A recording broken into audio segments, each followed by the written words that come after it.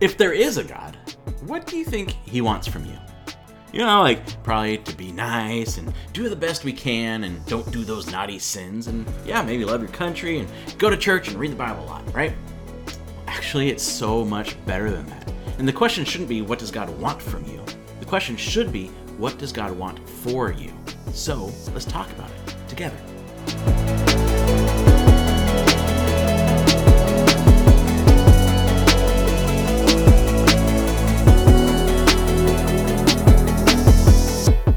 God and religion seem to go hand in hand, don't they? Like, if you believe in God and you want him to be happy, well, then you're gonna have to be religious.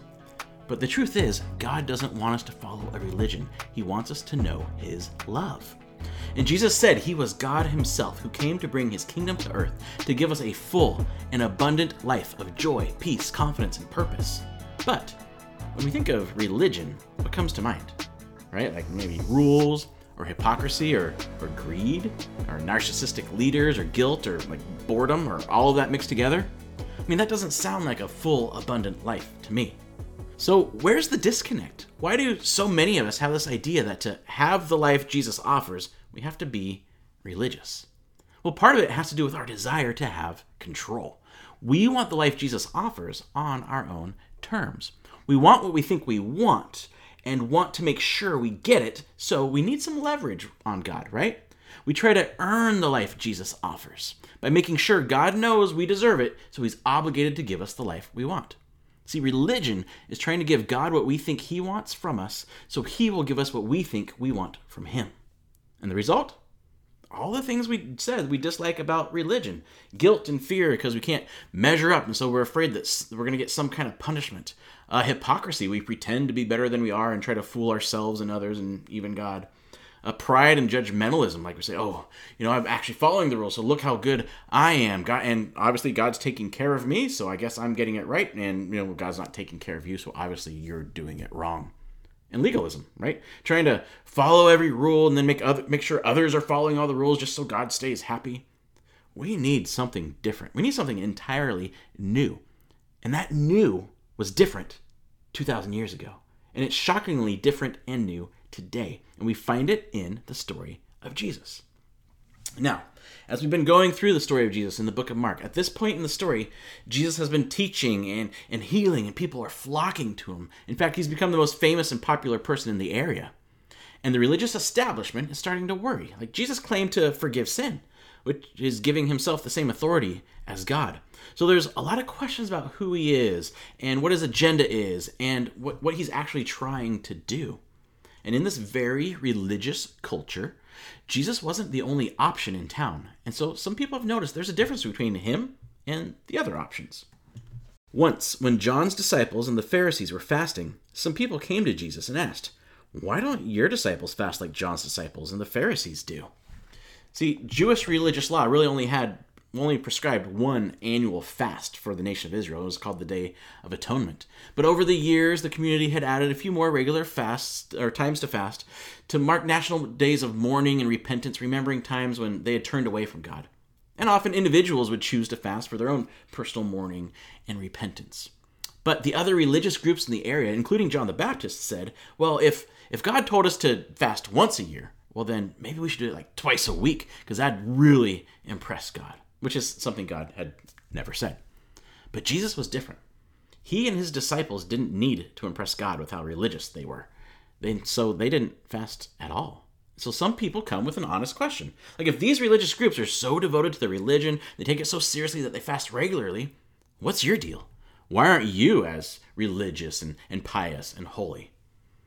Have you ever had someone question if you are, religious enough or holy enough? Isn't that fun? Like, even if we're secure in who we are and why we're doing it, there's still that little sting that makes us question, like, are we actually good enough? Are we okay? Well, if that's ever happened to you, you are in good company.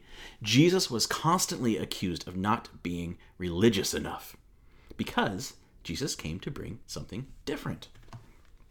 Jesus replied, "Do wedding guests fast while celebrating with the groom? Of course not. They can't fast while the groom is with them. But someday the groom will be taken away from them, and then they will fast." Like, isn't that fun? Jesus describes following him as like attending a wedding feast. And weddings are awesome because they represent this new beginning, and there's joy and excitement of a new relationship and maybe a new family being created, which is exactly what Jesus was bringing.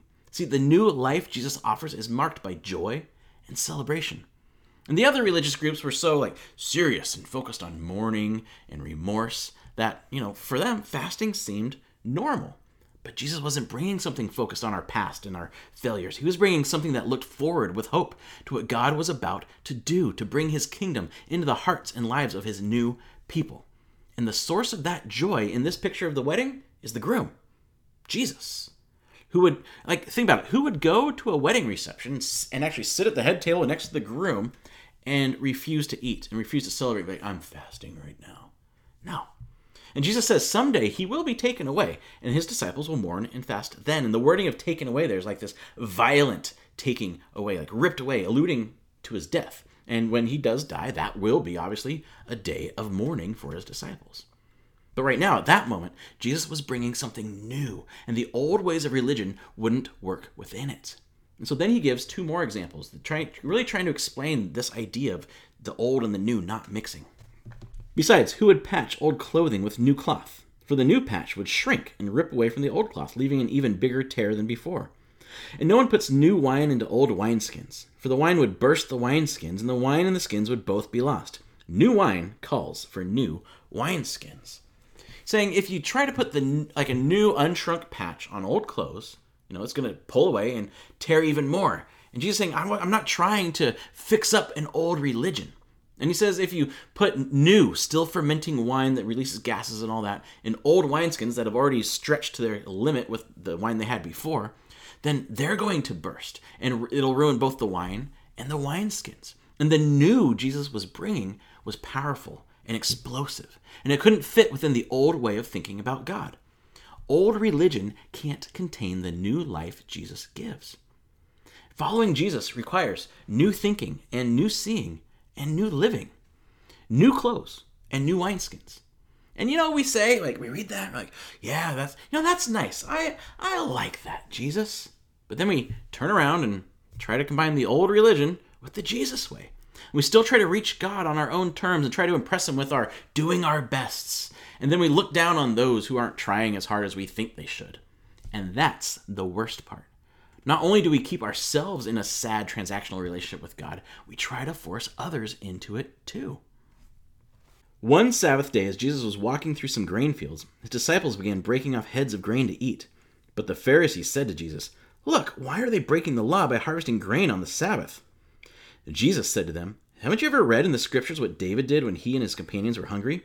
He went into the house of God during the days when Abiathar was high priest, and broke the law by eating the sacred loaves of bread that only the priests are allowed to eat. He also gave some to his companions."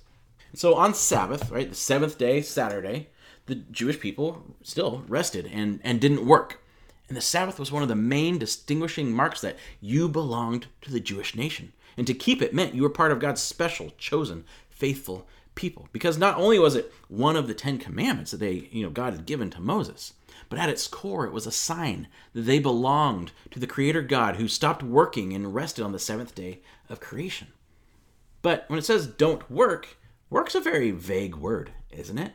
And we humans are not very comfortable with vagueness, especially when it comes to religion. We prefer lists so we can know if we're doing it right or not. And, with a list of rules, we can naturally look for loopholes too.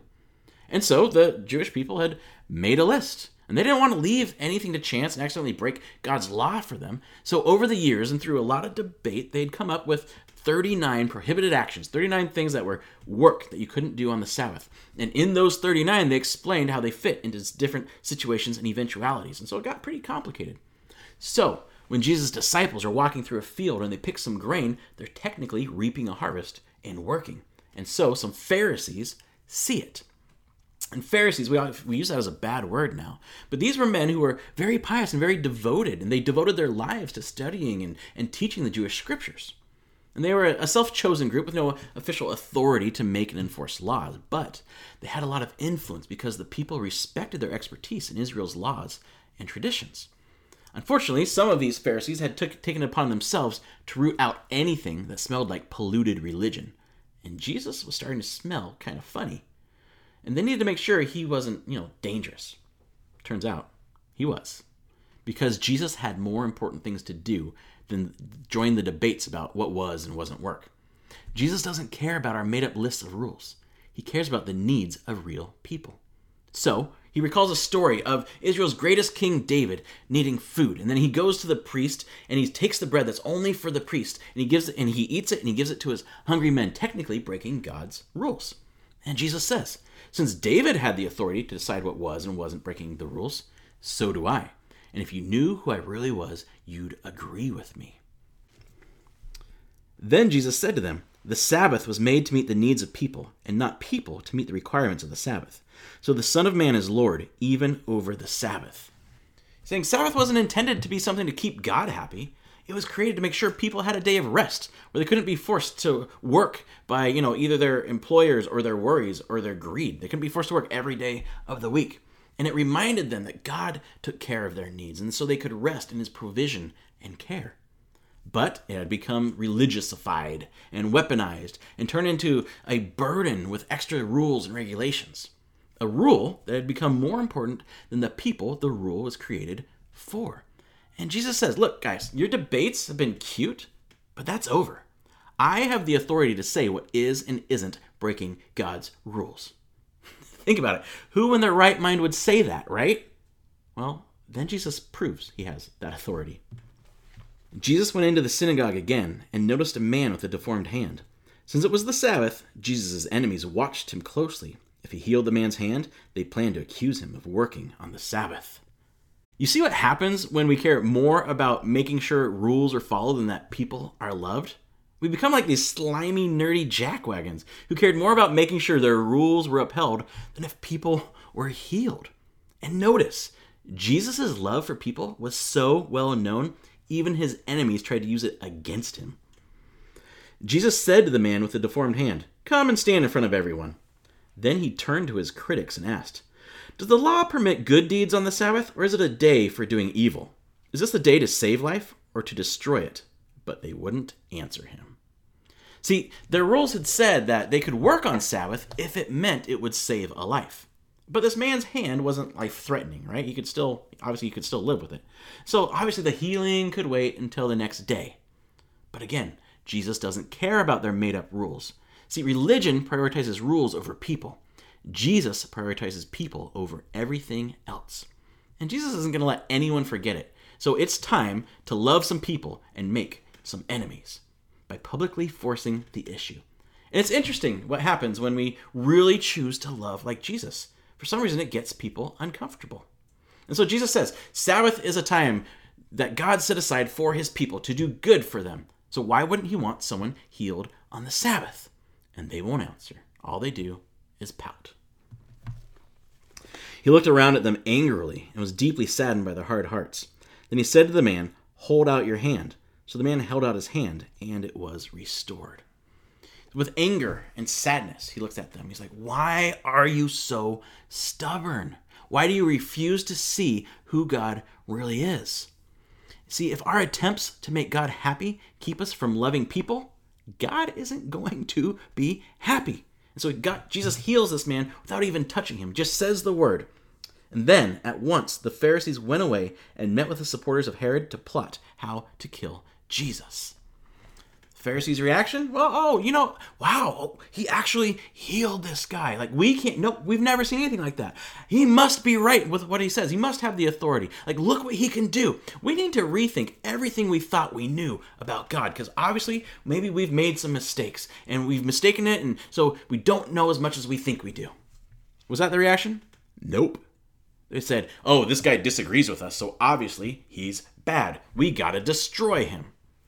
When we are fully convinced we are the only ones who know what God wants, even God can't convince us otherwise. And the Pharisees usually saw the supporters of King Herod as traitors to their religion. But since they had no power of their own to, punish Jesus, they made an unnatural alliance in order to be able to silence Jesus.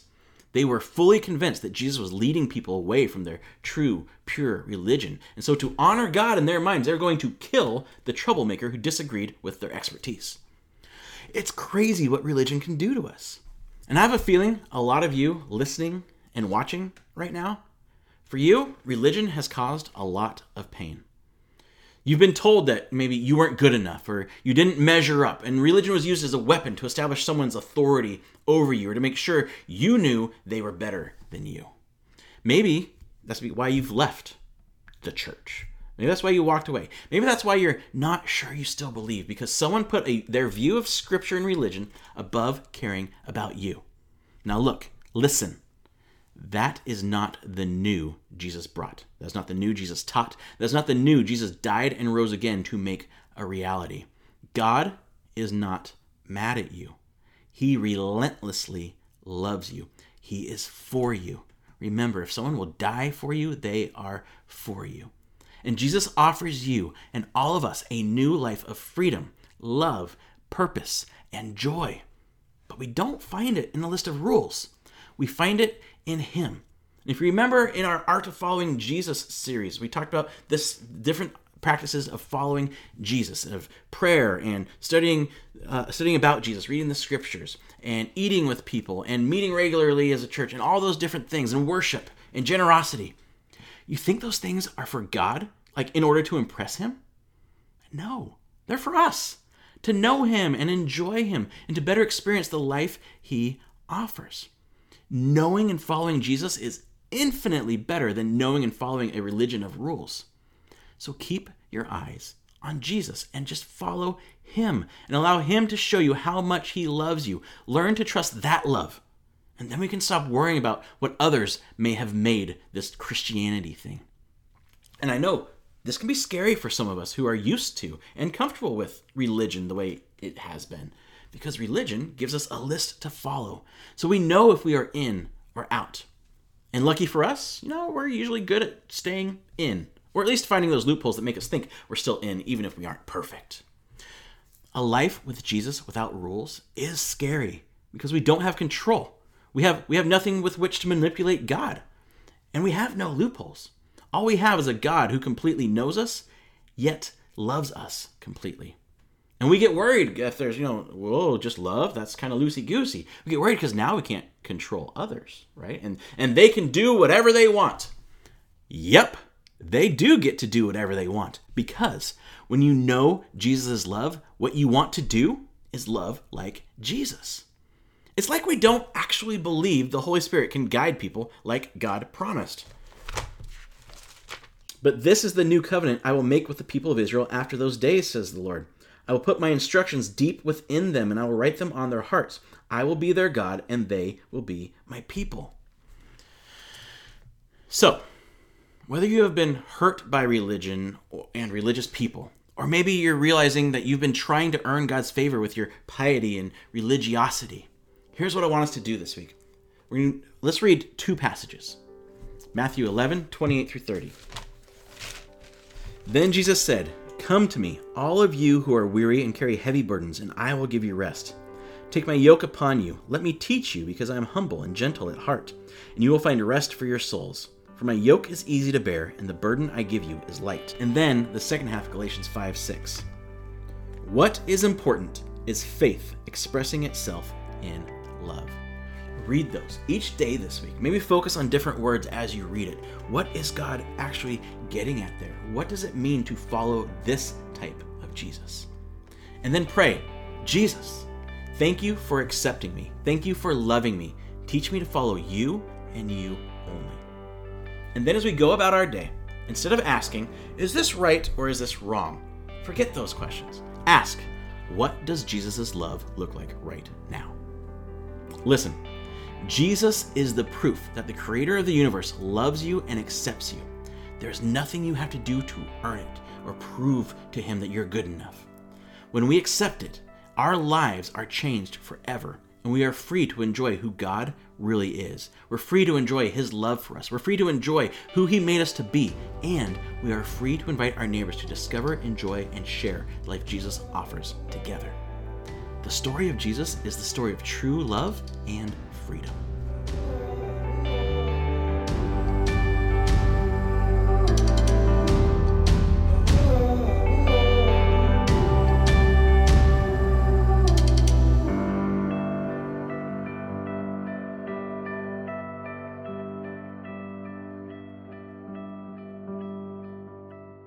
Thanks for watching this week's content put out by Cross Creek Community Church. Thanks for joining us on this journey through Mark, the story of Jesus. There'll be lots of content for you available online, YouTube, and podcast. But also don't forget, we meet in person on Sundays at 4:30 in South Salem at 525 Idlewood Drive. So find out more on our website, yourcrosscreek.com. We also have stuff for kids this summer, some great lessons put out by the Bible Project. So we're really excited about some of the things that are happening over at Cross Creek, and we're just really glad to see you here online. Send us your information via the welcome form, say hello, request a Bible, request prayer, or join a small group. It's all online there for you, and we'll see you next week.